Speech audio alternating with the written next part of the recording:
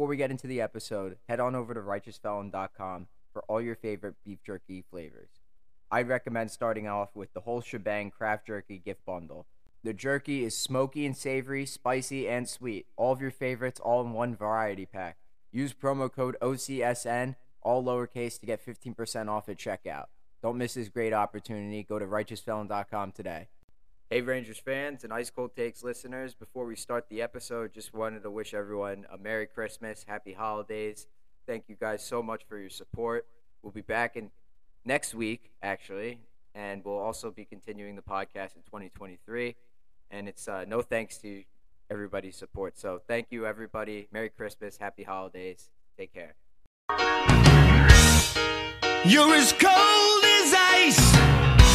You're willing to sacrifice our love.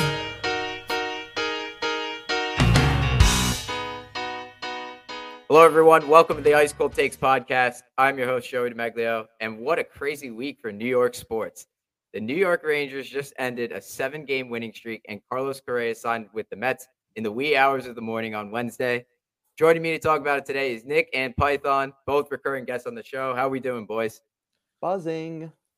Doing great. You also forgot to mention Aaron Judge was named captain of the Yankees, but nobody cares about that. So.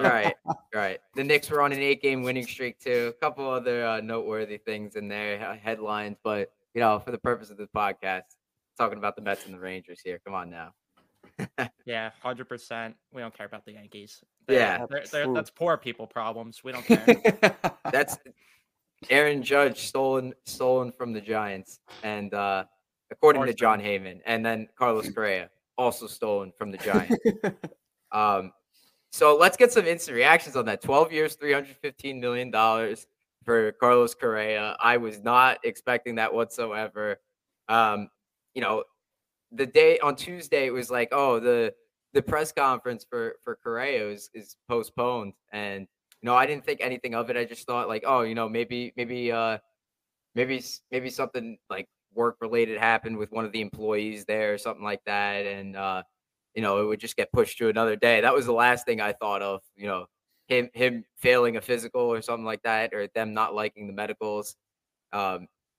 He signed last week, right? Like with the Giants, it was reported that, right? Gotta be less than. Was it last Saturday? Right? I believe so, yeah. Sometime around then. It was Saturday or Sunday. Yeah. But yeah, I think that the Giants wanted out of the deal. I think that's really what it came down to. I think that they thought the price was way too much that they gave. 13 years, 360, I think it was.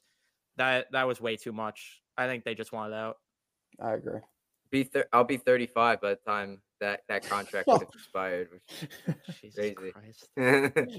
But yeah, Correa is a great player, and Steve Cohen just went all out, and he wasted absolutely no time. None. He saw an opportunity and he pounced on it. And I for the first time in my life as a Mets fan, I could say with certainty that the people that are running the organization that I root for are doing everything they possibly can to put the best squad out there every single year. And it's something that I never thought I'd be able to see. Like, I'm sure you guys felt the same way with like the Wilpons, but like, this is just incredible. Like, first you lock up Diaz, you get Verlander to replace DeGrom, you get Quintana, you get the Japanese pitcher Senga, who looks like he's going to be really good. Last year you had Scherzer and Canna and Marte, and all those guys were like key contributors. And now you're going after Carlos Correa, and it's just like I can't believe it. Honestly, I really can't believe it. I think we were this close to A-Rod, J-Lo, and then whoever else was in the right. Dave Portnoy was in there too. I was thinking the exact same thing. Like, if A-Rod bought the team, no way we would have half these guys. No way. I No wouldn't chance. have any of them. Nope. But like, I can't believe that happened. Like, I woke up stunned.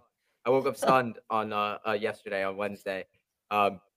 I was nuts. I can't believe it. I was beyond pissed. I went to bed right before it happened, woke up late the next morning. I was beyond pissed. To cap off the day, too, the Mets traded James McCann. And like I was kind of calling for that. Like, you know, they Probably, got to yeah. shed some salary. Might be bigger than Correa. I'm just kidding. Yeah. A lot of Yeah. Ben fans acted like that. Facts. Right. It was so brutal. So like who's catching this year? They got Narvaez. Narvaez, right? And now what are they going to give Alvarez?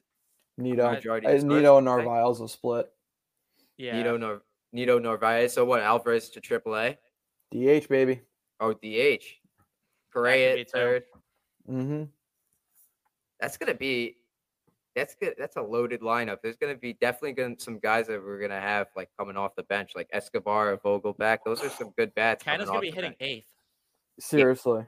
Canada hitting 8th. It's like that's a damn good 8 hitter, man. I mean, I know the Phillies have a pretty loaded like offensive lineup, but that's got to be up there. That's doing whatever you can to make it work. Compete now, like with the added playoff spots. There is a chance that the Mets could squeak their way in there. Honestly, they could compete for the division if all goes well next year, if everybody stays healthy, and that's a big if. 162 games, very hard to stay healthy throughout that. I want the entire National League. You're talking just the division. Yeah. I want the entire National League. Yeah. I think they can compete 100%. with the Dodgers this year. I really do. And especially if they add Liam Hendricks right now, there's connections there. I think that there's no reason to believe they can't compete with the Dodgers this year. Yeah, but does like Hendricks want to close, or like is he okay in his setup role? Because if he's fine with the setup role, I'm in for that 100%. That's a good question. Winning's have no winning, idea, money's but- money. I don't know. True. Yeah. Yeah, so if he buys into whatever the Mets have going on here, like the Mets are obviously so built to win right now at this very moment, and it's like screw Brett Beatty, screw Vientos, screw Alvarez and Ronnie Mauricio. Like we're here right now. We want Jeff McNeil, we want Lindor, Correa. Like these guys are, the core for right now. Like 12 years for Correa. That's insane, man.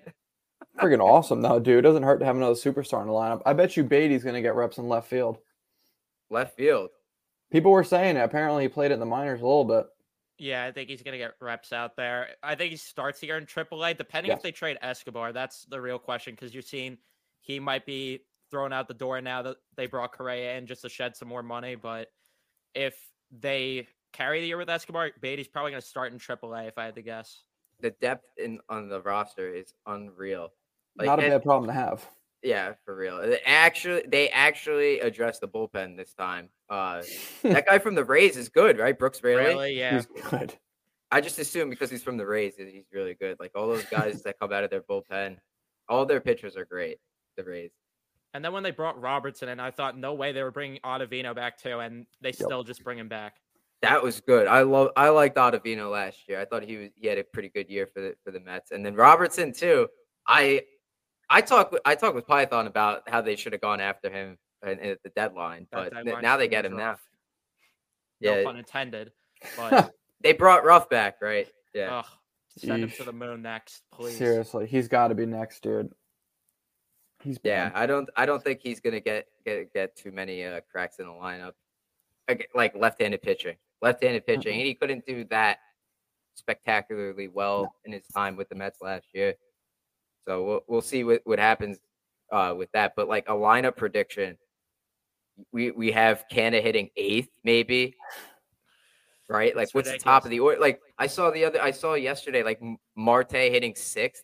That's insane. Well, yeah, that's a real question. I wonder if they're gonna still go with Marte in the 2-hole and go with hitting Correa 5th, which would just be stupid. But because we know that they liked Marte in the 2-hole a lot, so I really wonder how they're going to construct the lineup, because you could go Nimmo, Marte, Lindor, Alonso, Correa, then McNeil, and Vogelback 7th, and then Cat 8th. Like, that's just stupid. And to think that there's a chance maybe Ohtani's here by the deadline and he's in that lineup.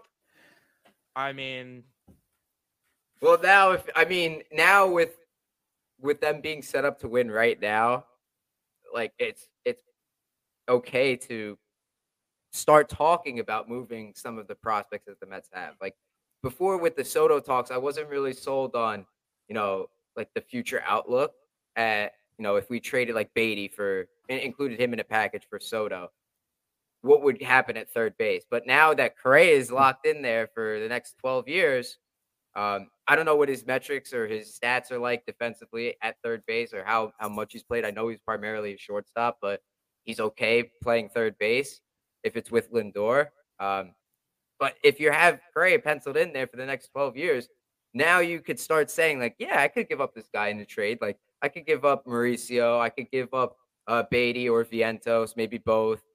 Maybe not Alvarez because the Mets need a catcher desperately. They haven't had one. I'd give up Parada. Yeah. Right. Oh yeah, that's true, Parada. But like the baseball prospects, they take a little bit longer to develop. Might be good to hold on to Alvarez now, but but those other guys, you could start potentially packaging them in a trade for Ohtani. That would be crazy if that happens. I don't know what I would do, man. Like that, if Steve Cohen could make that happen, I could like never complain about like a manager, like a front office decision for like the next 5 years. I don't think I'll be able to, because like they just gave so much to the fans in the last 2 years, and I was not expecting it. I was not expecting it to be that immediate. But when you have an owner that loves the Mets as much as Steve Cohen and has as much money as Steve Cohen, good things happen, I guess. I'm willing to spend $30 on food at the stadium now. Like, right? You might get the ticket prices. Like I saw ticket prices towards the end of the season were like $15 for some seats. I don't think that's gonna happen anymore. I think everything is going up. But whatever, man, it's worth it. It'll be worth it. The product's gonna be there, dude. You pay a premium for a good product. Right, and the product. It's not like the product wasn't there last year. It was good, but now it's great. It projects to be great if everything goes well. Like knock on wood. Like man, it's gonna be so exciting. Like because now we have Buck, like an actually good manager, in charge of this roster. It's good for him too because he really hasn't had the best rosters throughout his career. I mean, PTSD you gave me with Rojas. Oh, yeah. Good developmental coach though. Rojas just not in the MLB. Too much for the MLB for him. All right. Yeah. Remember Mickey Callaway? Oh my god. Oh my god. Mr. I hate accountability. That guy's a weird. Didn't he have like something with like some sexual abuse allegations recently? Was that him? I think so. It was not abuse. He was just like a predator. That was oh my god, what a nut. He was like sending weird stuff to reporters, things like that, unconsensually. It was brutal. God, I'm glad those days are over for Mets fans. We're surrounded by good press these days. Dude, we're on pace for like one superstar per offseason for Steve Cohen. Went from Lindor to Scherzer to now Correa. Every offseason we're getting a superstar. Hey, got to be Shohei. Ohtani oh yeah, offseason. Right, exactly. Soto the year after. Oh God! I remember in like 2013, the Mets refused to sign anybody. Like they signed like Sean Markham and called it a day. They're like, oh yeah, we're good. Brandon Lyon. Porcello. Oh yeah, that's even more recent. Cy Young winner. Oh my God! It's like, let me go after Chris Capuano, and that's it. There's our all-star. Noria Yoki was hitting leadoff for us. Just the garbage that we had. Oh my God. Yeah, when the big signings were Jed Lowry, like that was like the big news of the offseason. Yeah, that was our depth. That was supposed to be good because he played well, except he didn't end up playing at all. It's just brutal, dude. I'm old enough to remember when the Mets got Moises Alou, and it was like the biggest news ever. And that guy was a big. Well, actually, he didn't do bad for the Mets, but he was 40 years old when we signed him. Robinson Cano. Oh yeah, Robinson Cano. So that trade for Edwin Diaz is like I see Rob Luker post the picture all the time for the Rangers, but it's like I don't know how you did it. You did the wrong steps, but you got the right answer. I don't know how you did it. That was that trade there for the Mets. Well, dude, it makes you wonder. Maybe Seattle knew that Cano sucked, and that when we took him on, it was more of like, all right, if you want Diaz so bad, you got to eat his contract for us. Yeah, and then we had to give up Kelenic. Yeesh.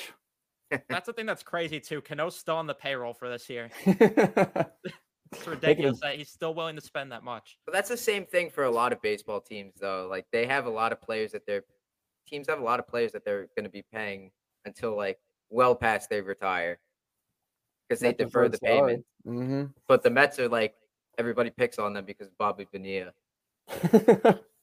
It's Steve Cohen's favorite day of the year. He tweets it out every year. Yeah, it's not. It's gonna mean nothing. It's gonna mean nothing to him. No, he's gonna make all of his money back just for the product that he's putting out there. And I'm just so happy as a Mets fan. I'm glad that they're doing it. That Steve Cohen is doing everything he can, literally, to make the team as good as it can right now. Even when no he's more on vacation, dude. He spent $315 million on one player on vacation. Yeah. Dude, I have a hard time spending $315 on vacation. This guy put 6 zeros after that. I really want to know if he was drunk that night. That's what we need insight on, because he had to have been at least a little. At least a little. Chugging margaritas. I wouldn't even be mad because it's a good move. Like the Mets needed a bat, they needed an impact player, and he did it. It doesn't matter who it was. To me, it doesn't matter who it is. Like if it was Bogarts or if it's Devers or if he goes after Ohtani, which is still a possibility apparently. Maybe he trades for Mike Trout. Yeah, just give all the superstars. Why not? Seriously, pay for everything. Oh man, but yeah, it's like Randy with the balls in the wheelbarrow. That's what Colin is. From South Park. Yeah. yeah. The things are looking good for the Mets until they're setting it.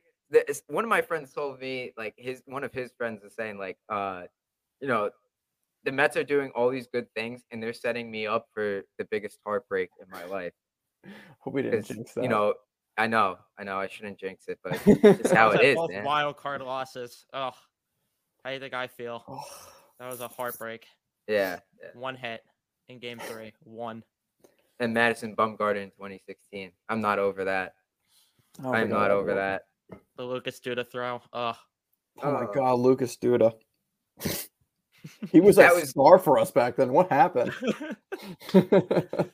Yeah, remember that year's opening day lineup was like with John Mayberry and oh my God, Ruben Tejada and all these our guys. left side was Ruben Tejada and Wilmer Flores. Like, what happened? I think Michael DeAza was in there somewhere. Oh, yeah, DeAza was 2016. Dude, he was doing something. That was 2015 is when Conforto had his come up. I think it was Nimmo the year after, right? Yeah, and I wonder if they're going to bring Conforto back. That's another name. That's intriguing. Yeah, he'd be a bench piece at this point. I bet you it's up to Conforto at this point because he might want a full-time job, but if he wants to win, come back. Yeah. I see them more going for an AJ Pollock. I think that's where they end up landing. Who'd they sign yesterday? They signed someone to $1 million deal with 4 years of control last night. The guy from the White Sox. He has a really funny name. Rendick or something. Mendick. Mendick. There you go. Danny Mendick. Yeah. Yeah, people make a whole bunch of jokes with that name. Yeah, for sure. Oh man. But yeah, things are looking up for the Mets. I can't say enough good things about this offseason for them. Unbelievable, man. This is the most excited I've been for a season in a while. Like last season, I was excited. This tops it by a mile. Mm-hmm. Right. Yeah, I mean, there's only 2-3 weeks ago we were saying, "Wow, the Mets really aren't as good going into next season as they were last season." Now it's like they've completely blown that last year's roster out of the water. Yeah, for sure. And Wild. I thought it was great last year. The team. Yeah, won 101 games. Can't really complain. And then we somehow eclipsed that in terms of the product we're putting on the field. They just choked near the end. They went on their first cold streak of the year at the very end of the season. So, note to self, get that out of the way at the start and not at the end. Yeah, and for my sake too, because living in Charlotte, everyone around here is a freaking Braves fan. So I got all I did was hear it. All I did was hear it. I was begging for them to get eliminated. Last thing on the Mets before we transition to the Rangers. Remember when we had Adeiny Echeverria? I don't know why I'm thinking of this, but remember when we cut him right before the day before he was supposed to get like a bonus because he was on the roster after like June 30th. That's the level of petty. His wife on like TikTok or something. It was funny. Dude, those days are in the past now. Steve Cohen could honestly piss away $2 Isn't it million. so nice every talking about a month. sport that doesn't have a salary cap? Yeah, Isn't it so nice? seriously. Oh my God, the Yeah. NHL's got to adopt that, dude. I don't think it's difficult. I don't At know. least I a don't soft know. cap, just a soft cap. Give me something to work with here. I didn't believe any of those rumors that like it was going to go up $3-4 million. I thought that was ridiculous. I'm like, where are you getting that money from? There's no way viewership went up that much. I think that was Bettman trying to coerce the players to pay off more of their what's it called? What do they owe? Escrow. Yeah. I think that was him trying to motivate them to pay it off faster so they can raise the cap more. But I think that was another tactic to turn the fans against the players with escrow and all the old heads and junk like that. But I don't think the cap's jumping this next season. This season after it'll jump. Yep, and then the Rangers will move Philip Hedl and keep Barclay Goodrow around. Oh my God! I started swear with that. to God, if that happens, I'll be really mad. I'll be really mad because now I'm falling in love with Hedl. He's a real deal. He's a really good player, especially like right now. He's on a streak. The guy just needs to stay healthy. That's it. I'm glad that he was able to work his way in the lineup against Pittsburgh. I'm glad that hit was. You guys saw that, right, in the Chicago game? Yeah. I'm glad that he didn't get like really hurt or anything. I was concerned that he came out of that game, but they were saying, probably there's no reason to go back into the game. They were already winning. Might as well just take it safe, play it safe. I agree with that. Good thing that he able to. Hedl's a sign of patience showing off. Like this is year 5 for Hedl, and you could argue he's one of the better forwards on the Rangers right now. Yeah, like even strength wise, he's great. Makes his own zone entries. Great skater, terrific shot. Now he's starting to play a little bit more defense. He's starting to back check a little bit more. Love to see it. And he can maybe just win some faceoffs. That would help. Yeah. All comes with time, I'd say, with him. It'd be interesting to see how he looks at the wing. But you know what? I wish he'd get a little bit more playoff time because Philip Hedl right now in the Rangers, and I'm looking at it, despite playing about 10 less games than every other forward on the Rangers team, he's 4th on the Rangers in even strength points. He's 3rd in even strength points for Rangers forwards, only behind Panarin and Zibanejad. So, I mean, he's doing pretty dang good right now, and I wish Hedl would get more ice, man. It might all be in the colored visor. I don't know, but the kid is just on something this year. Yeah, he's really feeling it, and his confidence is at an all-time high. Like it's been gradually going up year after year, but this year he looks great. Looks decisive with the puck. He's actually able to generate. He doesn't need anybody else to generate offense. He's the one generating all the chances. Mm-hmm. Like last week, I called him the quarterback of the kid line, and I think it's true. And then he scored a goal on the power play. Go figure. Finally, On the out power there in play. the final minutes of the game the other night instead of Barclay Goodrow. Hallelujah. The lines are like far from perfect in my opinion. There's some tinkering that needs to be done. I'm still trying to figure out what those perfect lines are that Gallant was hinting at earlier this week. I would love to know what those are, and if he's just waiting on like a player to maybe get comfortable. Maybe it's Kravtsov. Maybe it is Kravtsov because Kravtsov's been playing on like the 4th line, but he doesn't get that much ice time. I have his on ice statistics pulled up. So in 14 games this year, 136 minutes and 49 seconds total time on ice. That's like, it says time on ice per game is like 945, 946. His rates are incredible. Like his Corsi for like shot attempts, 52.16%. Shots for 50.4%. That's good. Over 50% is great. When he's goals for percentage per 60 minutes. So like if you stretch it out so that he's playing like a full 60-minute game, 77.78%. That's unheard of. Outstanding. Expected goals too per 60%. 56.93. So he's doing great. He needs to be in the lineup. I don't know what the reason is to get him out of the lineup. He's obviously the better player over Sammy Blais. I like Brodzinski, but long term, Brodzinski can't be your 4th line center. Like, I'm sorry, you have options right now that are possible pieces of your future that you should be playing. Gauthier is one of them. That's a huge one. I don't know why he's out of the lineup. I'm Makes really, no really hoping that it's not because Gallant thinks Blay is playing better than him. sense. I'm really hoping that it's because he wants Blay to get, a couple games here and there so that he stays fresh in case there's an injury. I'm really hoping that's the case because if it isn't, I have no idea what Gallant is looking at. That guy, Gauthier, draws more penalties than any player on the team. He's one of the best penalty drawers in the league. He draws more individuals. He makes more individual scoring chances. The guy is a beast out there, but he only gets like a little bit of ice time. So I don't know what the thinking is to scratch him. What do you guys think? You go first, Python. It's not even just the drawing penalties. Like, I feel like he just really helps drive the fourth line's offense also. And I feel like he's not getting enough. He's another one that's not getting enough ice time either when he's in the lineup.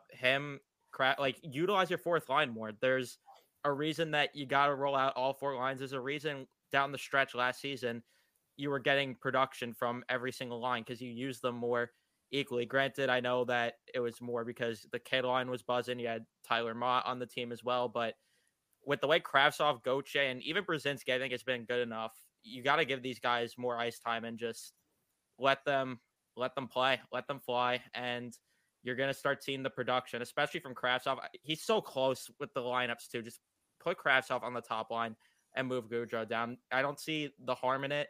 And with the metrics that you just said with Kravtsov, him with Panarin and Zibanejad, that could be scary if you just let it happen. Yeah, it's if you just let it happen. Go ahead, Nick. You want to add on to that? I actually agree with everything you said, and I would honestly just regurgitate that. It makes no sense that Gaudreau continues to find his way anywhere that isn't the fourth line. I don't know what the harm is on putting a Gauthier or a Kravtsov in the top nine.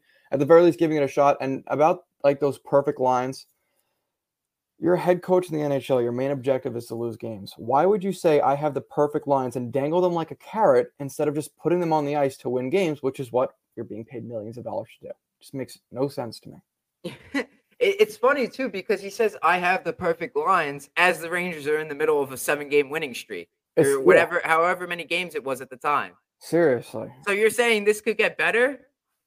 Just, it just makes no sense to me. To tell you the truth, dude, if we're just talking just how players might bounce off each other and this, that, and the other thing, I think having Gaudreau and Gauthier on a line together would actually be pretty damn effective. Both players could forecheck. Gauthier could drive offense, and we've seen how good Barclay Goodrow is in front of the net, whether it's deflecting pucks or picking up rebounds. And what does Julien Gauthier do more than any other player on the Rangers? Drives the net, and there always seems to be a rebound or a loose puck after he does so. Maybe Barclay Goodrow on a line with him could knock in those rebounds.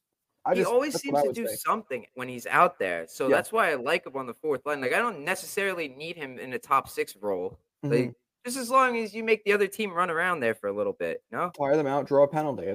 That's what he's good at. That's what he needs to do. Like, Julien Gauthier is a phenomenal athlete. He lacks a lot of hockey IQ that NHLers do possess, but he's a phenomenal athlete. The guy's 230 pounds, and he's one of the fastest players, if not the fastest forward skater on the Rangers. Why not just let him play his game? Put on someone that can knock in his rebounds. Yeah, it's frustrating to see Gauthier come out of the lineup. I've been such a big supporter of him, and it's really frustrating. Like, I don't understand what Blay is doing to get in there. Maybe they are trying to keep him fresh. Blay lost gearing up for a trade. He at least fights or anything. He literally does nothing for the team at all. I don't understand. At least Ryan Reeves brought that element. If you wanted to argue anything, like I just don't understand what Blay's doing to get in the lineup continuously unless he's the coach's son in the new Nemeth. I don't know. For real. He's got like dirt on the organization.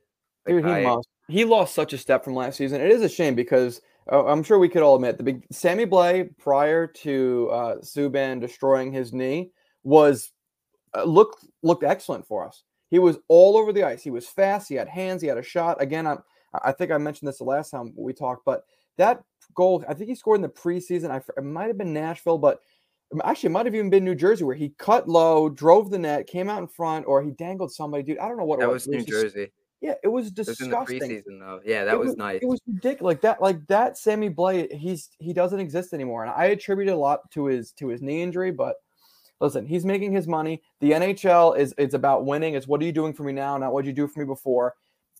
Right now you're not winning with him. He lost a step, and I feel bad for him, but I'm sorry. This is a business. This is a winning league. You got to move on. And Yeah. if this has to do with the trade, you're not making the trade look good. Just accept it. It's over. 100%.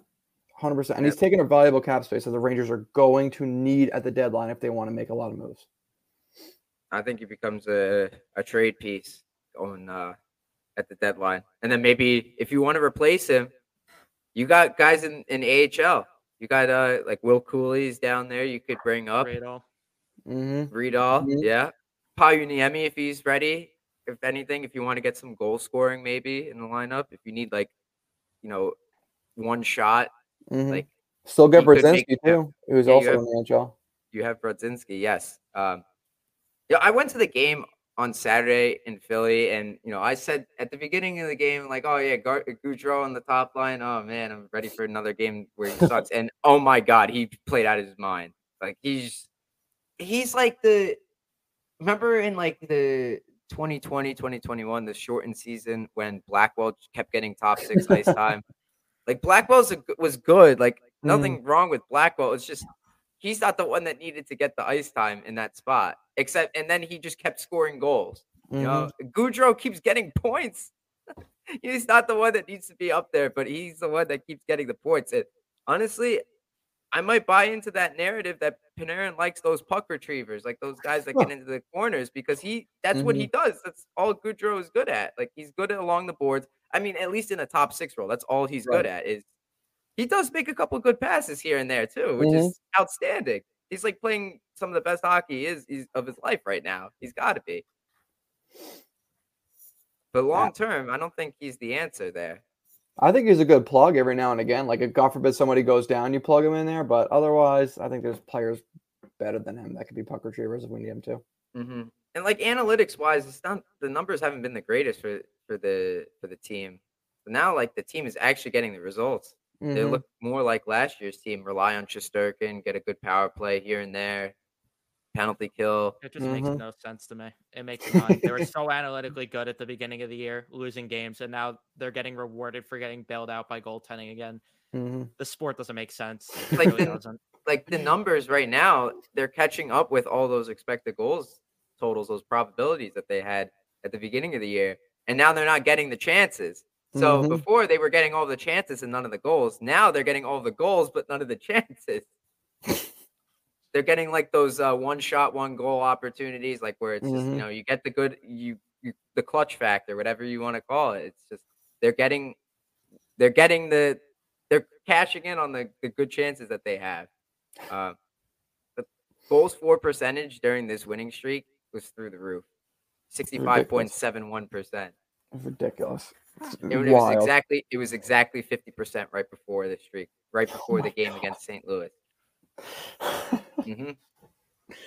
Jesus Christmas. Wow. That's actually wild. The shooting percentage, the team shooting percentage from the game against the Blues to the loss against the Penguins was 13%. From the start of the season to right before the Blues game, 7.5%. Damn. Jesus. Yep. It's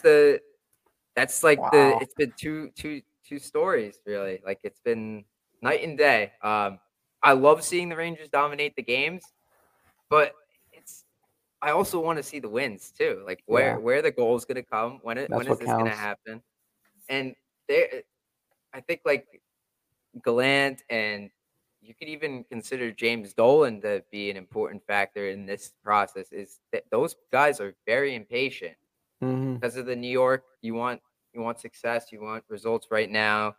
ECF last year, you want to start winning games.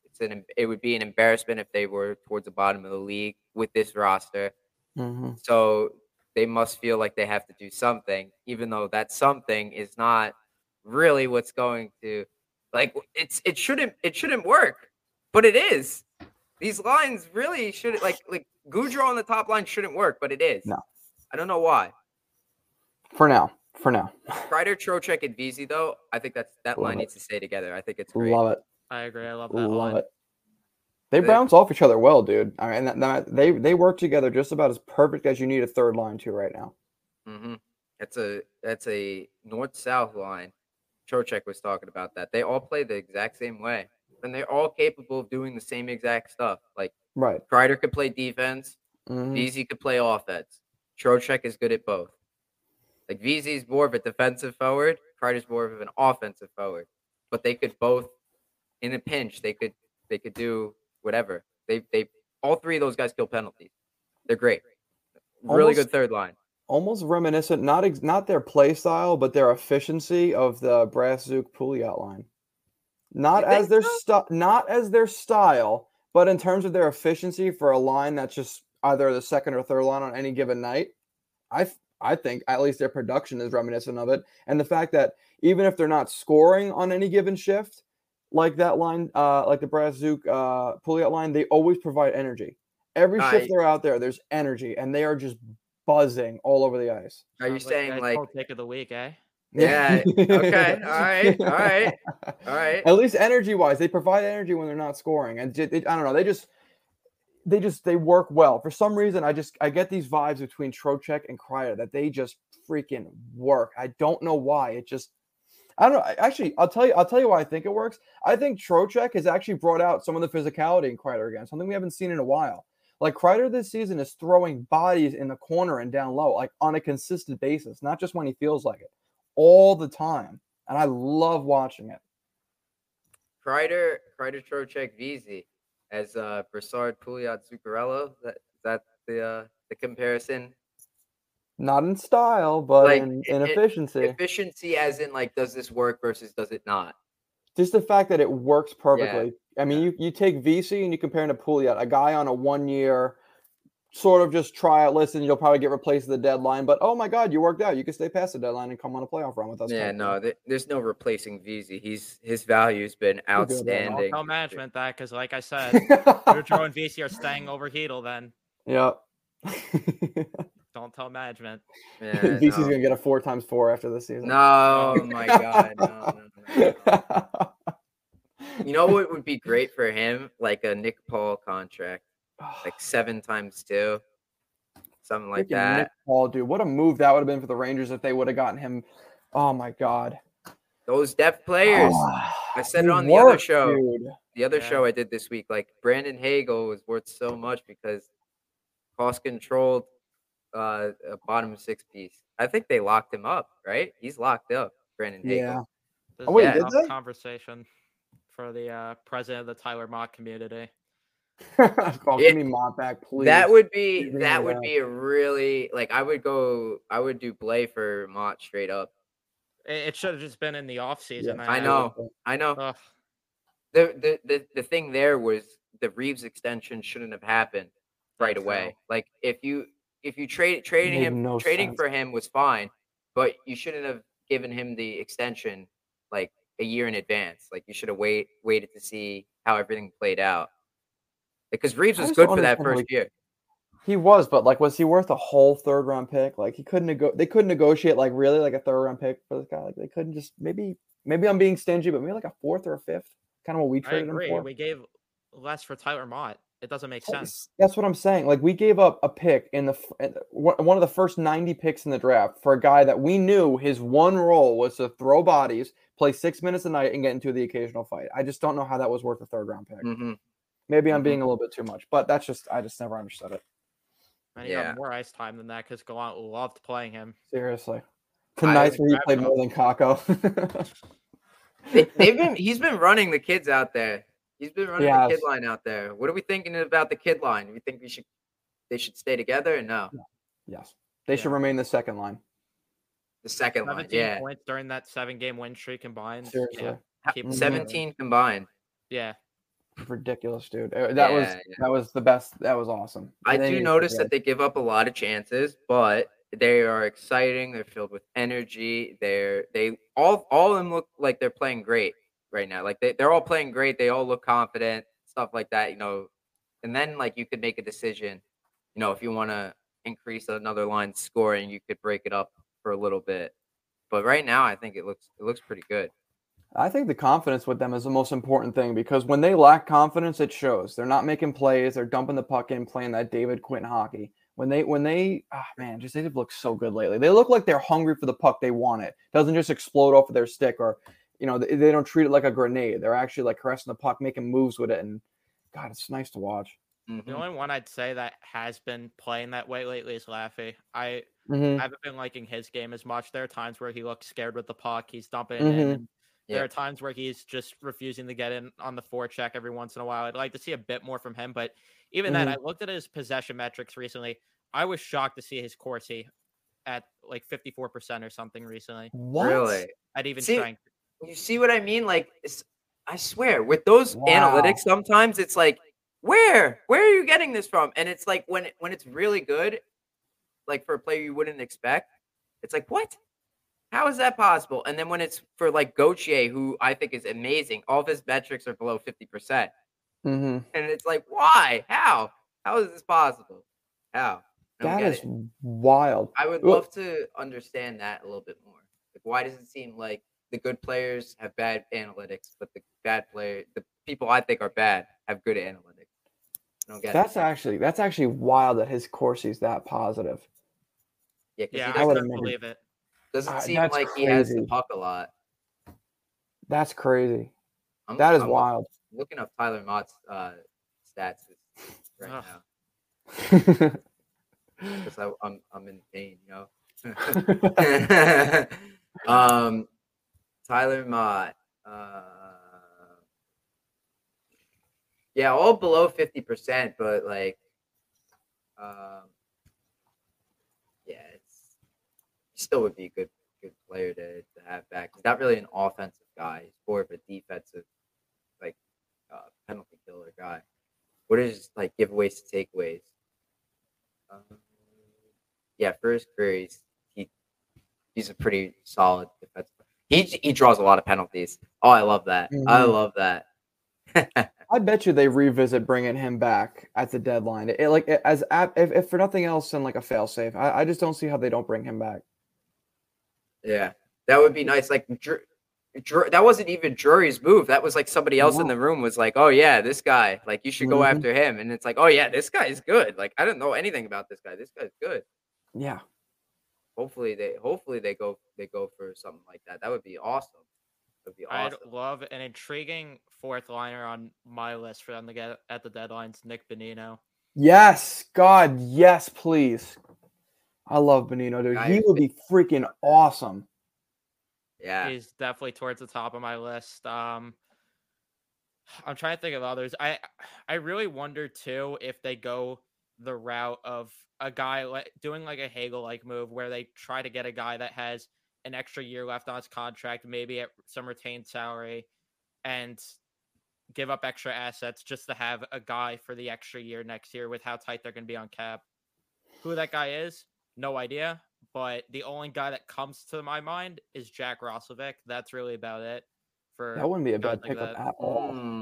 That would be a nice little pickup. That would be sneaky pickup. Nick and I were talking a few weeks ago also about Gavrikov. I'd love Gavrikov on the team. That's a great third pair defenseman. That's like Strawman or Klein written all over him. No love to Ben Harper. Mm-hmm. I know. Yeah. Harper's been solid to his credit. He's been all right. Yeah. He's replaceable. Don't get me wrong. He's absolutely replaceable, but he hasn't played bad given, where he came from. And the joke of it is when they get a third pair D-man, he's going to be the one out of here, and Hayek's still going to somehow stay on the roster. Yeah, Hayek's our deadline pickup, actually. Oh, my God. My bad. The internal pickup. The analytics, speaking of third pair defensemen, the analytics may say that Schneider is like, he gets a lot of stuff against him, like he's less than 50% or whatever, but he's been playing really, really well. Like, of course, somebody's got to. Awesome. You're going to get chances against your team at some point during the game, so it'll probably come against like your weaker lines, right? Like your third line, your fourth line, third pair defensive. But he does a good job of breaking up those plays. really, really He good does. job. You could almost argue that he's essentially carrying whoever his partner is night after night. I think Schneider is good enough to the point where he's essentially carrying that third pair. Yeah, I say so for sure. I agree. He had a lot of great noticeable plays against Pittsburgh last game. A lot. That break up in front for Crosby and Raquel, I think it was. Beautiful. He looks better and better. And it's weird because it looked like he was struggling at the beginning of the year. And it looked like, man, they messed up and they should have kept Niels. But now I'm loving Schneider's play. I still go back to, like, there's no telling whether Lundqvist would have done the same thing that he's doing in Dallas over here. Like, because the Rangers are cursed in that department. There's enough space for him. I don't think it was ever really meant to be for Nils. Like, he played awesome in Sweden, and I think we all wanted him to work out. It's just there was too many guys in front of him. I mean, who could have predicted Schneider playing in the NHL after being the 19th overall pick, like not even 2 full years after he was drafted? Right. No one could have predicted that. That was wild. We were all saying he wouldn't be in the NHL for 4 years. That's what scouts were saying. I don't think Gallant would have used Lundqvist anyways, even if he was good. Like, because he did put up pretty good metrics last year, and he didn't use him. He didn't use him. Same deal with Kravtsov. He threw Trouba still out there as the power play quarterback over Lundqvist. It would have been ridiculous. What's that? I said he still would have thrown Trouba out there as the second power play quarterback instead of Niels Lundqvist if Niels stuck around. Trouba's kind of stepped it up recently. I'll have to admit he has stepped it up a bit. Still, if he made $5 million less, I wouldn't mind him. I know, man. I know. I was literally seconds away from saying the Mets, the Rangers shouldn't have traded Zuccarello. That's who the captain should have been. Zuccarello on that first line right now would be disgusting. Man, oh my God! Like, all right, dare I say, I think the Rangers should trade for Patrick Kane if the price is right. If the price is right, no, I'm still very anti-Kane. I really am. I feel like there's names that you could get for a more reasonable price. I feel like he's still going to cost a lot unless he goes out publicly and says, I only want to play for the New York Rangers. That's the only team I'm waiving my no trade clause for. Then sure, go ahead. That's what I mean. No. That's what I mean. If he's willing to do that, then great. But I still see a scenario where it's going to be a bidding war and he's going to waive for other teams also. Like, I think that Colorado's going to be in the mix because they just always are. Edmonton will probably be back in the mix as well for him. There's going to be other teams where I don't think it's going to be worth giving up the assets.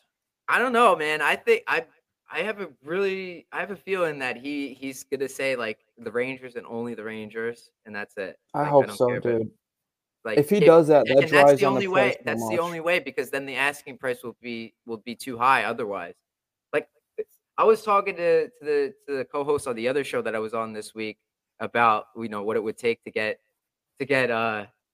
Patrick Kane, and they're like, oh, Lafreniere and Miller. I'm like, no, you can't do that. What? Yeah, maybe 10 years ago. Yeah, maybe 10 years ago. But that's the thing. You're trading for the player he is right now and the value he has right now, not for what he once was. Like, he's got 1 year left. It's only going to be like 20 games plus the playoffs if you make the move at the deadline, that is. And he's 34. And he hasn't had the best year so far this year. Let's face it. The thing is that 22 points there on games. Panarin's going to need to start shooting the puck more if Patrick Kane's going to come to town because I refuse to watch the two of them just pass the puck back and forth all game. I refuse. And and I think that would be something that they could that they'd buy into. I think that, especially with the games becoming more meaningful after the trade deadline, I think that's something that they would start doing more if a move like that happened. But again, price has to be right. I'm not going over Kravtsov and a first-round pick. That's it.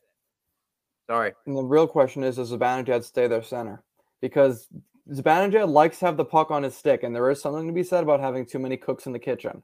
I would say Panarin, Hedl, Kane. Yeah, that's what I was thinking. But then again, Hedl also likes to drive offense on his stick. So it's like, you got to wonder who they put. Yeah, right, 100%. Barclay Goodrow. Hey, but but seriously though, that's might end up being a possibility. I mean, when Kane and Panarin played together, Artem Anisimov was Yeah, there. I was about to mention that. Yeah, That's what it I would be like that. I feel. Exactly. I feel Hedel is like the Anisimov here because Anisimov was once this really talented player. The Rangers thought very highly of him. Mhm. Hedel is this very talented player that the Rangers probably think very highly. Hopefully, they still do You and gotta hope. extend him. With They let's need say there's to. still injuries here, you never know. Hedel They might might be be able to traded lock for him up, man. Like they Dude, might be able to give him an 8-year contract. Like they 8 need years. to They be need to, smart but I about it. still have this gut feeling that they're gonna move him. I really God, don't I know hope why I not, have this dude. gut feeling. Like I hope not. I don't want it, but it wouldn't shock me. Just with It'd be the such a amount they're paying mistake. Trocheck and Zibanejad, I feel like that's going to be their excuse as to why they're not going to pay a guy like Hedel. Even though the right thing to do is to move Barca Gujo and Yes. keep Philip Hedel, but Find a way to get rid of Trouba too, please, for the Um, love of all of us. Also have to consider we have dead cap coming off the books next year, so there's some freed up space there. No, there's I also really still wonder what a Laffy and Miller extension look like. Miller, I feel like we have more of a clear picture of, Yes, but Laffy, I really don't know. going to be a what he bridge gets. deal for Lafreniere. it has to be. I think Yeah. Miller's going to get close to like what Brady Shea and Ryan McDonough got after You think their. he's done enough so PLCs. far to do that? If you had an opportunity, what was? Hold on. If he let's plays like do he some is fun right math. now for the rest of the season, then yeah. But like it took this long for him to get to where he is right now. Like in terms of this season, like right now, I feel like he's back to whatever he was doing in the playoffs. Right now, he's So- playing really good. So when Gordon signed Brady Shea to his extension, he gave him 6 years, $31.5 million over the contract. That's 6.6% of the cap hit at the time of the contract. So what's the cap going to next season? 82 and a half? 83.5. Okay. So that would essentially be Keandre Miller, 6, 7, or 8 years. You pick, you decide. 6, 7, or 8 years at less than 5.5 a year. I would feel very comfortable paying Keandre Miller, and I would argue it'd probably be a bargain paying Keandre Miller $5.5 million a year for the next between 6 and 8 years, because Keandre Miller, where he's at now, you could probably argue this season is worth $5.5 million. And if he continues to get better and you bridge him this year, well, then you're probably talking closer to maybe a $7 or $8 million defenseman, and then you dig yourself in a bit of a hole. Completely The question agree. I think becomes like about moving Lindgren again, which I'm still on the fence about doing that. I'm a little curious on the Lindgren case too. I don't know. That's a tough. Lindgren's got what, another year after this year? Mm-hmm. And I really don't see them moving Barclay Goodrow anytime soon. It's just who do you replace Lindgren with? Like That's the thing. that at that price, who? I Mhm. really don't know. It's a He's tough too good at what he question, does. He's a leader too. Everyone likes the guy. Matthew Robertson hasn't shown enough at this point that he could be another Ryan Lindgren. Lindgren just has way too many intangibles. I just think he's worth too much right now to get rid of Ryan Lindgren at any point. That's gonna be a tough one though for Lindgren, because his style of player we've seen does not age well at all. So I'm That's interested. why I'm at fine Mark with him Stahl. until his contract's up. Because if he demands like north of 4 or 5 million after this deal, then yeah, see you later. But Yeah. for right now, you got to keep him around at this cap hit, no question. I agree. Lindgren, right? Yeah. It's really tough because there's no other options that they have except Goudreau. Like that's the Pretty much just Goudreau, yeah. And Goudreau has a modified no trade clause, so really all the Rangers have to do is ask him, who would you go to, and they'd have to just make it work from there. Whereas Trouba, on the other hand, has a full no moving clause this year, a full no move next year, and the year after that it goes to a modified no trade. So Trouba we're stuck with for another year and a half at least. I really don't see Goudreau moving. Like, That's why I have this gut feeling Hedel's going to be moved. That's why I have this hope feeling like the Rangers are, I don't know, this is a conspiracy theory for sure. Like the Rangers are telling, upper management's telling Lafreniere, hey, don't break out just yet because we're going to be in cap hell if you break out right now. We won't be able to extend you. So be modest right now. Don't get too many points. And we'll give you a bridge Gosh. deal, $2 million for 2 years. I wonder if I they swear! regret not giving Laffy's gonna Fox- get more than Kako got on a bridge. Yeah, agree. I don't think it's gonna. I don't think it like the draft pedigree matters as much. It's all about like what they're worth. Honestly, we thought Kako was gonna get more than Heedle, and he didn't. Yeah, but also the thing with hold on, I gotta pull up this thing now because I'm so. What did lazy at this Kako stuff. end up getting? 2 million, 2.1. Yeah, 2 million. 2.1 over 2. But Yeah. here's the thing with Lafreniere. So Lafreniere, if he's gonna argue anything, he had 19 goals last year, Mm-hmm. pacing for about 40 points this year, whereas Kako, what did he do prior to 40 signing his points for extension? Lafreniere this year would be pretty good. It's solid, but you got to realize Kako last year had 18 points in 43 games. That before. I paced him for 35 points, so he really didn't.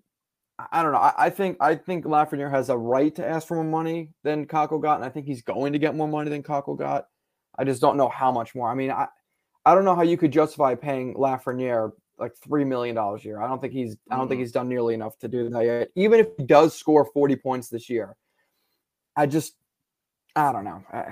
I'm not a fan of screwing over players and using the card on them, but right. Yeah, there's no way like you could. I don't think it's time to go for the bargain deal with Lafreniere now. He hasn't proved enough. Miller maybe. I wonder if they I regret think not Miller's a bridging safer bet. Fox. At least a bit. Mhm. I said I wonder if they don't regret bridging Fox. I'm wondering that myself. Yeah. Oh, Fox is worth everything you give that guy, but I see what $9.5 you're saying. million though. That's like It's close to a bargain right now. worth it. He's worth it. Actually, You it's look a- at all the other defensemen there, is like that are making 9.5, like Nurse and Jones. Like, Mhm. what? Oh my- He is. Like, no way those guys are that much money. I wouldn't Right. mind him getting the extra million or two when Truba's off the books if you did bridge him, because if you were able to clear Truba, you just give an extra million or two to Fox after that. And I'm 100%. fine with that, but I don't know, because there was really nowhere else to save cap at all. There really wasn't. And then again, I think Fox had a right to ask for like a big payday.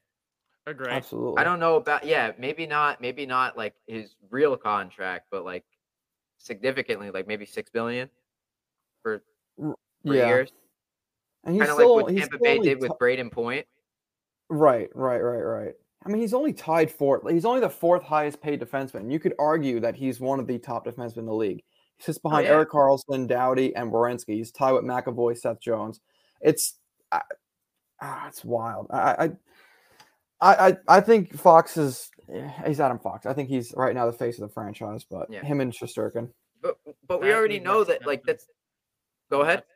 I was just gonna say when they have to pay Igor, oh, forget it. Igor's gonna ask for a lot of That's a money. bargain contract right now. Yeah, Mhm. that's a Makes you bargain. wonder why they didn't give him the 8-year deal after his first season, because now you went from probably being able to get 8 years, $8 million a year to his next contract. He's probably going to want north of 10. Oh, yeah. That's Especially gonna be a cap tough one. going up. We already know this Yeah. though. Like that none of this would have happened if like we didn't think that the cap was going to stay like this for this long. Like we signed Trouba to that deal expecting it to rise significantly, Mm-hmm. and now it's like we're stuck at the same place. So Yep. what are you And gonna you know do? that these agents aren't going to look at it like dollars and cents. They're going to look at it like percentages. So when Shesterkin's asking for money, we say 10 million, but if the salary cap, let's play pretend, is 95 million, and he wants what was Lundqvist's percentage? He made 8.5 million. I'm sorry, I'm doing way too much math right now. This is giving me a headache. But let's see what Lundqvist's thing was. When Lundqvist signed, I want to say it was probably a little over 10% when he signed. 10%, like let's see. He 13.22% was yes when Lundqvist signed his extension. Assuming Shesterkin's agent is going to tell him, yeah, you're going to want equivalent to that. You're looking at 13.22 times. Let's pretend 95. $12.5 million a year, over $12.5 million, 12.559. That's a lot of money.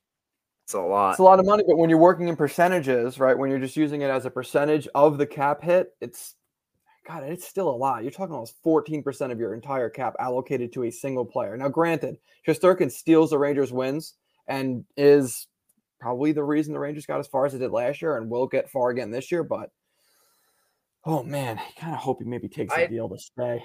I'd still rather have this cap situation than like Edmonton's, because my Edmonton is God. too much.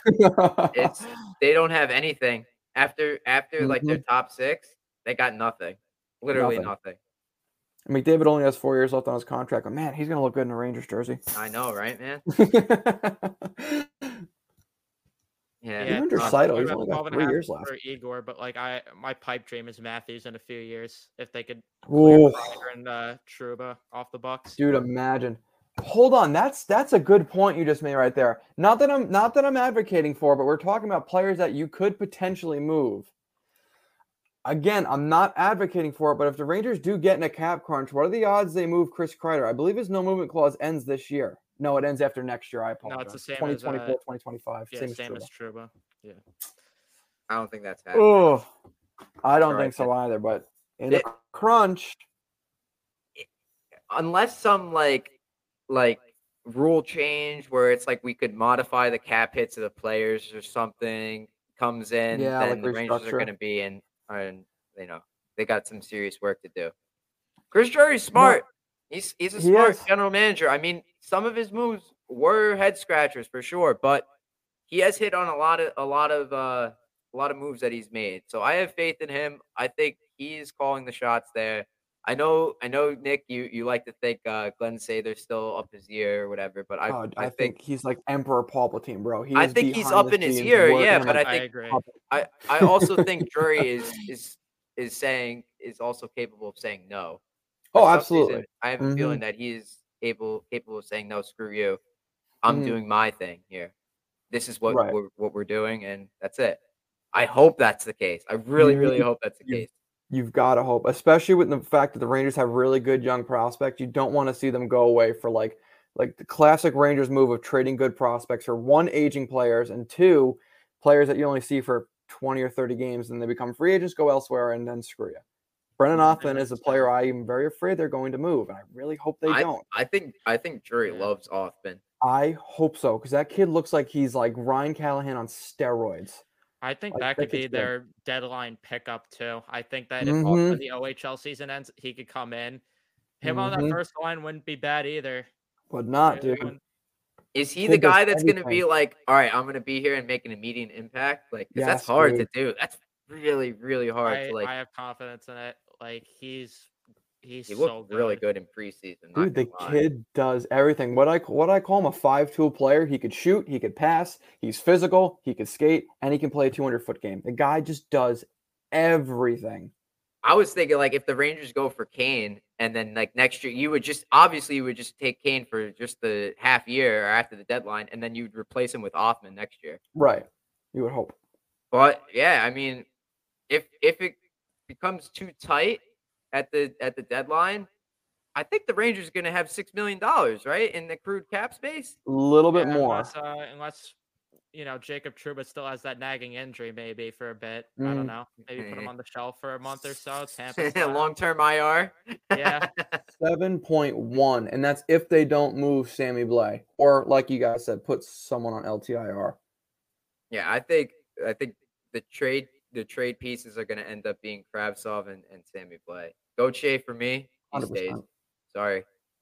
I think they move Gauthier. I think there's a chance I don't want him to move, but I could see them moving him if they find an opportunity to improve the roster. Yeah. And get value for him. Because one thing I fear is that they would move Gauthier and they wouldn't get any value out of him. Because whoever gets Julien Gauthier has another year of control. Like, he's not a UFA yet. He's got one more year of RFA with arbitration rights before he's a UFA. Yeah, and I don't think he's going to be asking for a significantly larger contract. I'd say still under $1 million. Yes, that's a bargain. Absolutely. That's a bargain. He's a great 13th forward, dude. You squeeze him in where you need to. Oh my!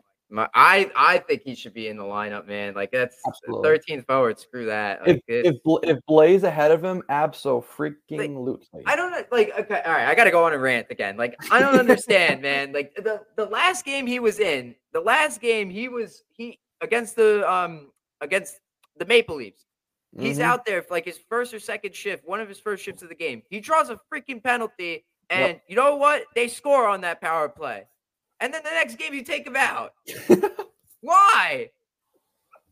It doesn't make any sense to me. He just drew you a penalty, got you the first goal of the game. And now we you take him traded out Pavel because Buchnevich. reasons. We have to make Seriously. the trade look good. Yeah, we got to play pretend like it works. Yeah. Like Buchnevich has 100. He has over 100 points in his last 100 games. Yeah, Craig Berube loves Buchnevich. God, who doesn't? I'll tell you what annoys me the most too is like if we still had Buchnevich and we signed him to the extension that St. Louis did, and we didn't get Sammy Blaine, we didn't have Ryan Reeves, and we didn't sign Patrick Nemeth, we could still have him. Yes, like he would still fit on this team. He still has a spot. We'd be able to afford him. But it's just we don't have room for a guy. We don't have room for a point a game player that's good on the playoffs, kills penalties, plays great on the power play, and can shoot the puck from the left side. No, we don't have room for that. No. We need more physicality in the bottom six. That's what we need. No, we don't have room for that, but let's just spend more than his actual contract on two guys that one you just traded draft picks with to get rid of, Yep. and the other that's on the first line for no reason. Yep. Gotta love it. Oh yeah, just awful. I'm still Glenn pissed about. Sather. I'm still pissed about Zuccarello. Hey, next year, maybe he'll be back. Next year at the deadline, that's the target. That's the guy. Woo. But Who would have I thought doubt he would have Minnesota- I gotten doubt better as he got Minnesota older? lets- I mean, yeah, dude, you put me on a line with Kaprizov, I might have a few points too. Yeah, but Zuccarello. I don't know. I think Zuccarello is definitely a big factor to it. Yeah. Oh, Also, 100%. He was close to a point per game before he got traded here, so Mm. he was Miss Zook. definitely dominating. So he's definitely a big part of it. I'd love if Minnesota could slip next year and he comes back by the deadline. Oh, I That'd would be love so that. nice. I would That would be love that. freaking awesome. Bill Guerin won't allow it, but oh my god, I'd love it if they just cracked Mhm. the bed. I know Zuccarello is a special place in my heart. That I guy mean, hey, cared. they're spending a lot on buyouts. Maybe they need the clear cap in the offseason, which Yeah. I don't know if they would move Seriously. Zuccarello, but I think the NHL needs to bring compliance buyouts back for an offseason if it's going to keep going up like this for a little while. Dude, they're gonna. I don't know how Yeah. that was funded. I don't know how that's funded by the league, like the compliance buyouts, how that works. But the Rangers I could think really the- benefit I from think that. the teams still pay for the buyout. It just doesn't count against their cap. I think I think the Rangers are still paying Brad Richards out of their pocket, but Oh, yeah, he yeah, just doesn't they count are. towards their cap. Yeah, But it it's would be just- nice if they brought back compliance buyouts because I have one defenseman that wears the number 8 that could probably use one. yeah. Or if GMs just, weren't stupid to begin with and gave fourth Seriously. liners these type of contracts in the Mhm. beginning. And that's the thing with goalies. Like, why did Bobrovsky have to get that contract? You just set the table Facts. for a nightmare in the future. Like, Mhm. we couldn't all just agree to keep goalies under 10 million. that Like, we didn't couldn't make all sense just have to me. that agreement as GMs.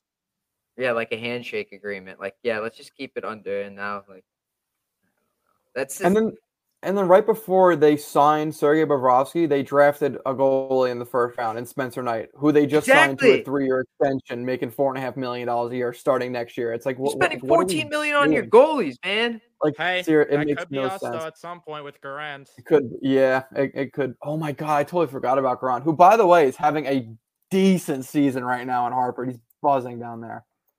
I'm excited for the kid. I Really? am. He's the next big thing, Grant? I think so. Dude, I'm he's hyped. he won what? He won back-to-back goalie of the year in the WL, did he not? Yeah, he's legit. He is Is he the- legit. Is he the starter for Canada in the WJC? Mm-mm. Um, He's World still in I don't think he's Hartford. the Him and World Domingue Juniors almost this split year. games exactly down the middle. Mm-mm. yeah. Yeah, the cap stuff again. We're getting to that time of year where it's like you have to kind of walk on eggshells, dance around, be Mhm. very cautious. The way it was handled last year was just spectacular. Like I Yes. mean, the Rangers had a lot of cap space. They had the most, and Mhm. they went and made the moves. We'll see what happens this year. Brennan Othman I as think- a trade deadline pickup. Yeah. I think the Rangers can make some noise at deadline. deadline. Wait, Halak has a no move? Yeah, so they can't even move him if they wanted to. Oh, we should have just signed Domingue and just let Domingue be our backup. I think the plan is right now they're trying to find this perfect bridge to Dylan Garand right now. Like they gave Domingue the 2 years. I think he's going to be the backup for part of next year. And then if Garand's too dominant in the AHL, they're going to just call him up midway through. The AHL's got to start winning games. Yeah, the Wolfpack are having a tough go of it right now. Oh, yeah. They could just never get it figured out. Garand's record is brutal this year, but he's not doing bad. What's the save percentage? Is not bad for a losing team. 901. Yeah, he has a 901. Goals against could average? Be worse. 301. 301 goals against 2 average. 2 shutouts. I guess by AHL standards. That's pretty damn good. 301? Yeah. Goals against average is 301. Yeah, he's doing solid. Okay. For a bad team. And I think next year we see him. I really think next year we end up seeing him. Because I think they're in a scenario where they don't want to have what they had with Shesterkin, where you had Shesterkin, Georgiev, and Lundqvist. That's why I think Domingue got the 2 years. You have Domingue start the year. And like I said, when Garand starts dominating in the AHL, you call him up, send Domingue back down, and there you go. You have your perfect bridge. Yep. Don't forget Olaf Lindblom. I'm just kidding. Yeah. I interviewed him on the show a long time ago. Really? Yeah. Like one of the first episodes of the show, I interviewed him. Dude, don't get me wrong. I feel bad for the guy, but why? He's got an 871 save percentage in the Coast right now on like a decent Coast team. And we drafted him in the second round. And what annoys me the most is I was looking at something the other day. He wasn't even like the top ranked goalie in the draft. And he was the first or second one taken off the board in that draft. I just don't understand what the Rangers were thinking when they drafted Olaf Lindblom. It never made sense for anybody. I just don't understand. Benny would make him good. That's the only thing I could think of. Well, I don't know if Benny's got it working with him right now. Dude, I think he's in the Coast. Think Jesus Christ could work with Lindblom, and he'd still have a hard time, dude. It's just such a tough go for the kid. It's so bad. Like noticeable picks that went after him. Let's see. It's a 2018 draft, 39th overall. Right after him was Ryan McLeod, Bodie Wild, Jack Drury, Scott Perunovich, Martin Faravari. Love that kid in Washington. Sean Dursey, Kalen Addison, Benoit Olivier Grau, however you say it. Let's see. I'm only going to go up to the third round because after that you're kind of nitpicking a bit. Jack McBain, who I believe won some sort of award last year. I think he won the Hobie Baker last year. I could be wrong there, but he's in Arizona right now. He's doing pretty well for himself. Jordan Harris, I have no idea who that is. And Connor Dewar. The only notable names in the second and third round. Well, if Chris Drury was the GM, we know who would have went with that pick instead. Seriously. Jack Drury. Seriously. Man, that Sean Dursey kid ain't doing bad. 46 points in 96 career games. Sean Dursey's underrated. Sean Dursey for LA. Yeah, they got some nice players over there in LA. I hate to admit he was actually drafted by Toronto. Traded to Jake Muzzin. Oh, that was the Muzzin trade, yeah. Kid's solid though. That Faravari kid, I have a buddy who's a huge Capitals fan, and he raves about the Faravari guy. I got to watch a Capitals game with him the other night, and that Faravari kid is solid. Better than Libor Hayek, that's for sure. Better than Libor Hayek. Man, that's a low bar. I hope Zach Jones picks it up though. I want to see him back here. I literally forgot about his existence for a minute. I know. Completely forgot. I know. Yeah. Jones a long road to get back. At least with the Rangers, it's a long road for him to get back into this lineup. It's just the Rangers defense is too deep, and I don't think they liked how Jones and Schneider played together. Although there's something to be said about trying Miller and Jones Trouba. I would like to see something along those lines, or Jones and Fox, and let's just have fun with it. Let's just laugh a little bit. Mm-hmm. Yeah. Stupid pair. I don't think Gallant will go with that. Like it would be funny as fuck to watch that pair. Dude, just every other step is dude, it'd be mohawking up and down the ice. They wouldn't stop. With the agility skates on. Yeah, like at full strength though, like, with Jones fully confident, you know what I mean? Like, because right now he said he's nervous. He felt nervous playing, and he had never felt that way before. He was on a short leash, I think. Yeah, I think so too. It's hard, but I also Hayek's right down your throat there. Hayek just competition. right behind him.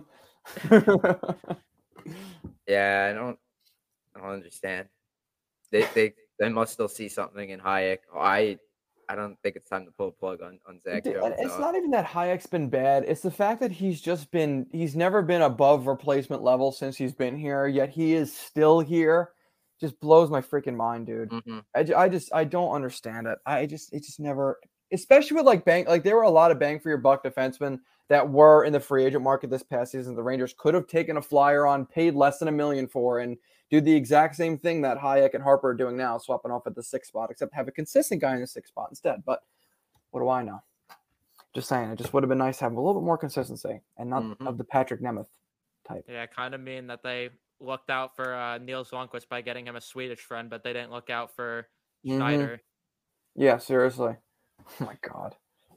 Oh my god. Schneider's doing well, man. I think he's playing really well. I think, of course the chances are going to come. Yeah, chances he's going to face a lot of chances, but he's breaking up a lot of plays. Makes a lot of good solid, defensive. Dude. Yeah. It's just funny for me because I was so against that pick when they made it. I was beyond against it. I wanted a center so badly. I wanted LaPierre, Zary really badly. Yeah, that's what the Rangers need. They need center depth in their pipeline. They don't have a lot. I mean, they got a couple of this draft, but I mean, if they could get some centers in this draft this year, that'd be awesome. I'm sure there's some great centers in this draft. I'll have to talk to They got 2 first-round picks. If they could keep both those picks, like that's also what I'm saying. Like, as cool as Patrick Kane might be, I really am hesitant. I would love to keep both of those first-round picks. If they could find a way to buy low at the deadline and keep both of them, that would make things so much better because then you get guys on controllable contracts for a bit, and you don't have to worry about spending money on these guys. It just makes sense. If they trade a first-round pick, it's going to be a conditional first-round pick. It's going to be like, this will have like for Kane, it's got to be one. It's going to be one conditional, no guaranteed first-round pick. That's how all these trades are now. They're all conditional picks. It's like, yeah, if this guy plays 50% of the games and gets 75% of the points, then yes, you get a first-round pick. Well, you remember when the Rangers traded Zook, they got a 2nd and a 3rd for him, and both those picks could have been first-round picks if if Dallas re-signed him or got to the 2nd round, something along those lines, right? They could have gotten 2 first-round picks. They were 1 game away from the 3rd round. Yes, one of them. That was brutal. Dude, that would have been freaking. We would have had 4 first-round picks in the was it 2018 draft with Miller and Kravtsov and Lundqvist. No, that was the year after. It was the year after. Yeah. Oh, hell, then we would have had 2 first-round picks in the Kakko draft. Well, they could have had another first-round pick, too, from Tampa also. If they won the Cup, I think there was 2 years in a row. That could have been. If the Rangers were willing to do that condition for a Kane trade, then I'm down for it. 100%. Yeah, no. Exactly. Yeah, it's like 150%. Right. That's actually kind of nice. I don't know. I'm a big fan of having 2 first-round picks in a very loaded draft, especially because given this draft, too, because it's so good. And again, we're playing pretend, but if both of those picks are in the 20s, if you package both of those picks, you can get probably between 10 and 15. Yeah. In a good draft, you could do that. And there's a lot of good players in this draft. I'd say a conditional first this year for the Rangers, one of them, and it's if the Rangers win the Stanley Cup either this year. Yeah, this year. Yeah, because Kane is only under contract this year. And Kravtsov and Blais and a 2nd for next year. That's my offer. Kane 50% retain. I could get behind that. I could get behind that. I don't know what Chicago's thinking, but I could get behind that. I don't know. I think it's weird. It's just weird. I had Hawk fans laughing at me when I mentioned Kravtsov's name, so they're not too fond of Kravtsov. Yeah, because all they know about is Lafreniere. It's like the Vancouver fans for JT Miller. Oh, we want Lafreniere and Miller and Kakko. Like, no, man. The Eichel trades were the most. They were ridiculous. So stupid, dude. That stuff annoys the life of me. That's why I always go back and look at this historically what the players in similar situations get, because it just annoys the hell out of me. Like they think they can get the world fleece. Like even Jack Eichel, Peyton Krebs, decent. He's solid prospect. He's a B-level prospect, 1st-round pick. Alex Tuch, middle 6 forward, and what else did they get? They got a first, didn't they? First and another draft pick, I think. Yeah, like even that, like That's nowhere near what fans were saying in Buffalo. They were saying, "Oh, we need Laffy, Lundqvist, a first, and Hedel." Like, dude, what are you smoking over there? Like, it just A first. They wanted 2 firsts. yeah, it never made any sense. Just like if you ever want to know what a player is going to likely get in a trade, just go back and look at players in similar situations. Mhm. Like I want to use the Marty St. Louis comparison for Patrick Kane so bad, but it doesn't make sense because Not anymore. Last year not it did, anymore. but not this year because he only has 1 year left. St. Exactly. Louis had 2 Exactly. years when he was traded to the Rangers. That's why for me the closest comparable to Patrick Kane in terms of like just recency, and it's not even really that close because there's an age gap, is when Taylor Hall got traded from the Sabres to the Bruins.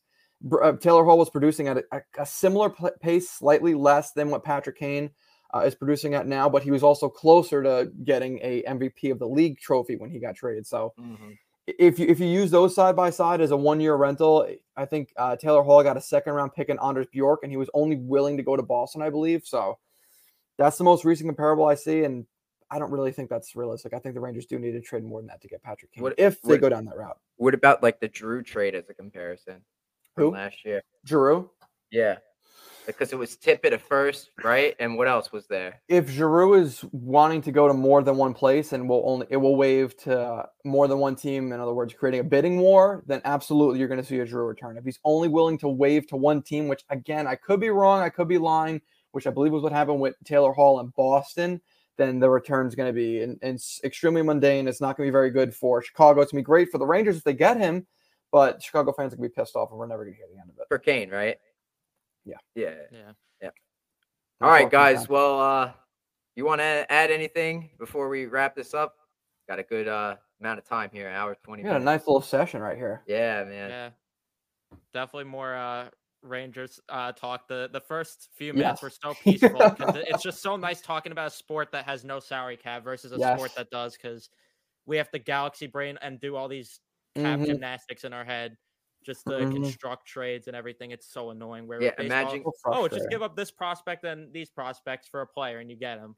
Exactly. Imagine getting rid of a player because you can't afford to pay him, dude. Yeah, because the league doesn't allow you. Billionaires are cheap. Yeah, like seriously, it's like what are the Rangers valued at? Like 2.3 billion. Yeah, something along those lines. The most valued in the sport in the NHL. That's all I know. You're allowed to spend peanuts compared to what the value is. It's like, it doesn't make any sense. It doesn't make any sense at all. It's so hard. Like, I want hockey to be the most watched sport, but it's not. What annoys me the most is that hockey is the most expensive sport to play. Mm-hmm. Yet it's the professional athletes of the big four sports, they make the least. Yep. Like we talk about McDavid, or even McKinnon, actually the highest paid player in the league at $12.6 million. That's like a bench player in the NBA. Joey Gallo just got that much money. Yes, right. And the guy's batting 200, and like a utility guy. Like the Mets signed who is that pitcher that was so freaking bad? They signed him a couple years ago to a 2-year contract. Michael Wacha? No. Not Porcello, was it? Worse than them. Jason Vargas. Oh. He made like $10 million a year for 2 years, and he was like the worst number 5 man in the league, and he would be one of the richest players in the NHL. It's just ridiculous. Like, come on, dude. Figure it out, NHL. You have the money to spend. The NHL has got to be making money hand over fist. I would love to see not their revenue reports, but their profit reports. Because I promise you, these players are getting ripped off. Yep, and let's punish teams for gathering assets. Great idea. That's like the big point too. It's like you punish players for drafting well, getting like accruing assets. You're punished for it. It just doesn't make any freaking sense. I'm sorry. If you're good at drafting, I think you should be rewarded, not punished for it. Like maybe players that you drafted, if their cap hit accounts for less than if you sign someone from free agency or acquired via trade. Whether work that out in percentages, but you're right. You shouldn't be getting punished for drafting well and doing things well. That's got to be like a discussion between the Players Association and the league, like to try and get the cap raised or whatever, or the GMs and the owners. Seriously, like listen, you guys got to pull your weight. Like, listen, if you invest more money into this, I promise you, we'll have a higher turnout and you'll have a higher ROI. Right, absolutely. 2026 is the CBA expiration date. That's going to be an interesting time. When is it? Wow. 25-26. Damn. Okay, that's not too far. No, That's it's going to be real. an interesting time. Well, you wonder what's going to happen. I bet you that falls into a lockout because I know the players will be a little It's pissy going about to. the escrow thing. Yeah, it's going to be a lockout. Yeah, half a season, no season, something's going to happen that's going to piss us all off. Yep. Yeah, they got to figure it out because like going up 1 million every year is not sustainable and It's just so it's so tedious and annoying. Yeah, stupid. yeah. There's a lot of teams that are starting to get stuck in the same place. Right, and it's only hurting the players. It's only hurting the players' ability to make money and do more. Like you could sign players to what, 750 grand, right? That's like the minimum. That's like in terms of professional sports, 750 grand is a smack in the face. Golfers get that for what, 2 days of being on tour? It's like, wow. Like imagine working, like being a professional athlete, you work your whole life and your first year in the league, which again, 750 grand to like a plebeian like myself, yeah, that would be freaking awesome. But to work your whole life, be one of in the top 0.1% in your craft in professional sports, have millions of people watching, people buy your jerseys, do all this stuff for you, and you're worth 750 grand. For real. Like not even a schmill. Like, come on. Yeah, and it's like rookies getting as much as they are is such a joke too. It's just bad. It's beyond so bad. ridiculous. It's sad. It's sad and it's laughable. The NHL needs to go the route of a soft cap or something. And for the love of God, raise the floor. Make teams spend more. If you cannot spend, then you can't be an owner in this league. I hate to break it to you. Like some of these owners, like, are so freaking annoying with how stingy they are with their money. It's like, what's the point of buying the team if you don't want to win? And some teams have an internal cap also. So it's like, what's the point of the salary cap when some teams are already running with an internal cap? Exactly. It's just so freaking frustrating, dude. It's just so frustrating. It makes no sense to me. Maybe Steve Cohen could buy the entire NHL. Dude, he actually might be able to. Someone should make a video on that. Like, what would happen if, like, you take Steve Cohen's entire net worth and make it so that the NHL is as popular as the NFL? Like, what would need to happen? You heard us, dude. Seriously, somebody needs to make that kind of video. 5 Point Vids is your guy for that type of 5 Point Vids. Yeah, he's the guy for that type of video. Maybe 100% actually. Maybe I should tag him, tell him to do that. So the NHL is worth $32.4 billion. Steve Cohen's net worth, I believe, is what, 15.5? Yeah. 17.4 as of April 8th. So he could buy half the league. For real. Get him in there, baby. But make sure the Mets win first. Mets got to win first, then he could do it. As long as the Mets win first. I got to put that down. If the Mets start winning, then maybe that goes up another $1 billion. Is that worth? Hopefully a few, Billy, dude. We got more players to sign. We got Ohtani waiting for us and Soto the year after. And whoever else comes after that, whoever it might be. Yep. Which is what's cool. He's going to sign these guys and probably lose money, and he doesn't care. He's just I want a championship. Dude, he spent, what, $806 million this offseason? Yep. Absolutely destroyed the old, like, payroll record. Remember years, like, where the Mets were, like, sitting, oh, yeah, we don't want to go over $100 million in our payroll. Tampa Bay Rays, like, Oakland Athletics level of... Without any analytics, though. Right. Without any analytics, yeah. Like Curtis Granderson, like that was a guy we were excited about when they signed. Yes, Michael Kadire. He'd be a fourth outfielder right now for us. Like, it's wild. It's wild how quick things have changed. Yeah, I remember Scott Boras used to pick on the Mets. Like he remember one off. Now he loves them, bro. He's like, him and Cohen are best friends now. They're boys. He like said. The Mets are in like the fruit and produce section of the aisle. Like one off season, I swear it's like 2012 or 2013. He said the Mets are in the fruit. Yeah. You remember that? Yeah, and then Sandy, like when Steve Cohen stepped in, is like, yeah, now we're gonna be shopping in the meat and potatoes aisle or something. Yeah. Like that. Jesus. So Steve Cohen, and I'm not sure if the 816 million is the exact amount. If I'm off by a little bit. So him spending $816 million this offseason is only worth 4.6% of his net worth. That's crazy. He just threw his entire net worth and 4.6% of it just stuck on the wall.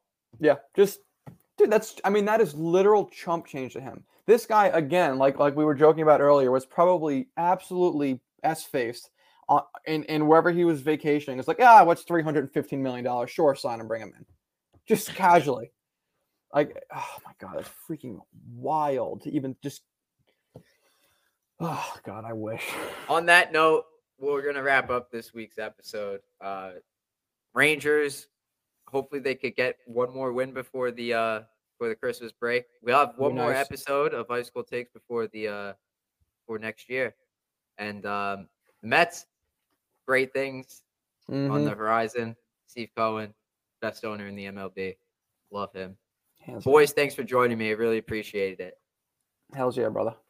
Hey, Rangers fans. Thank you so much for listening to the Ice Cold Takes podcast this week. Make sure you follow at Ice Cold Takes Pod on Twitter to stay up to date with the latest Rangers info. See you all next week. Time. You don't have to go home, but you can't stay here.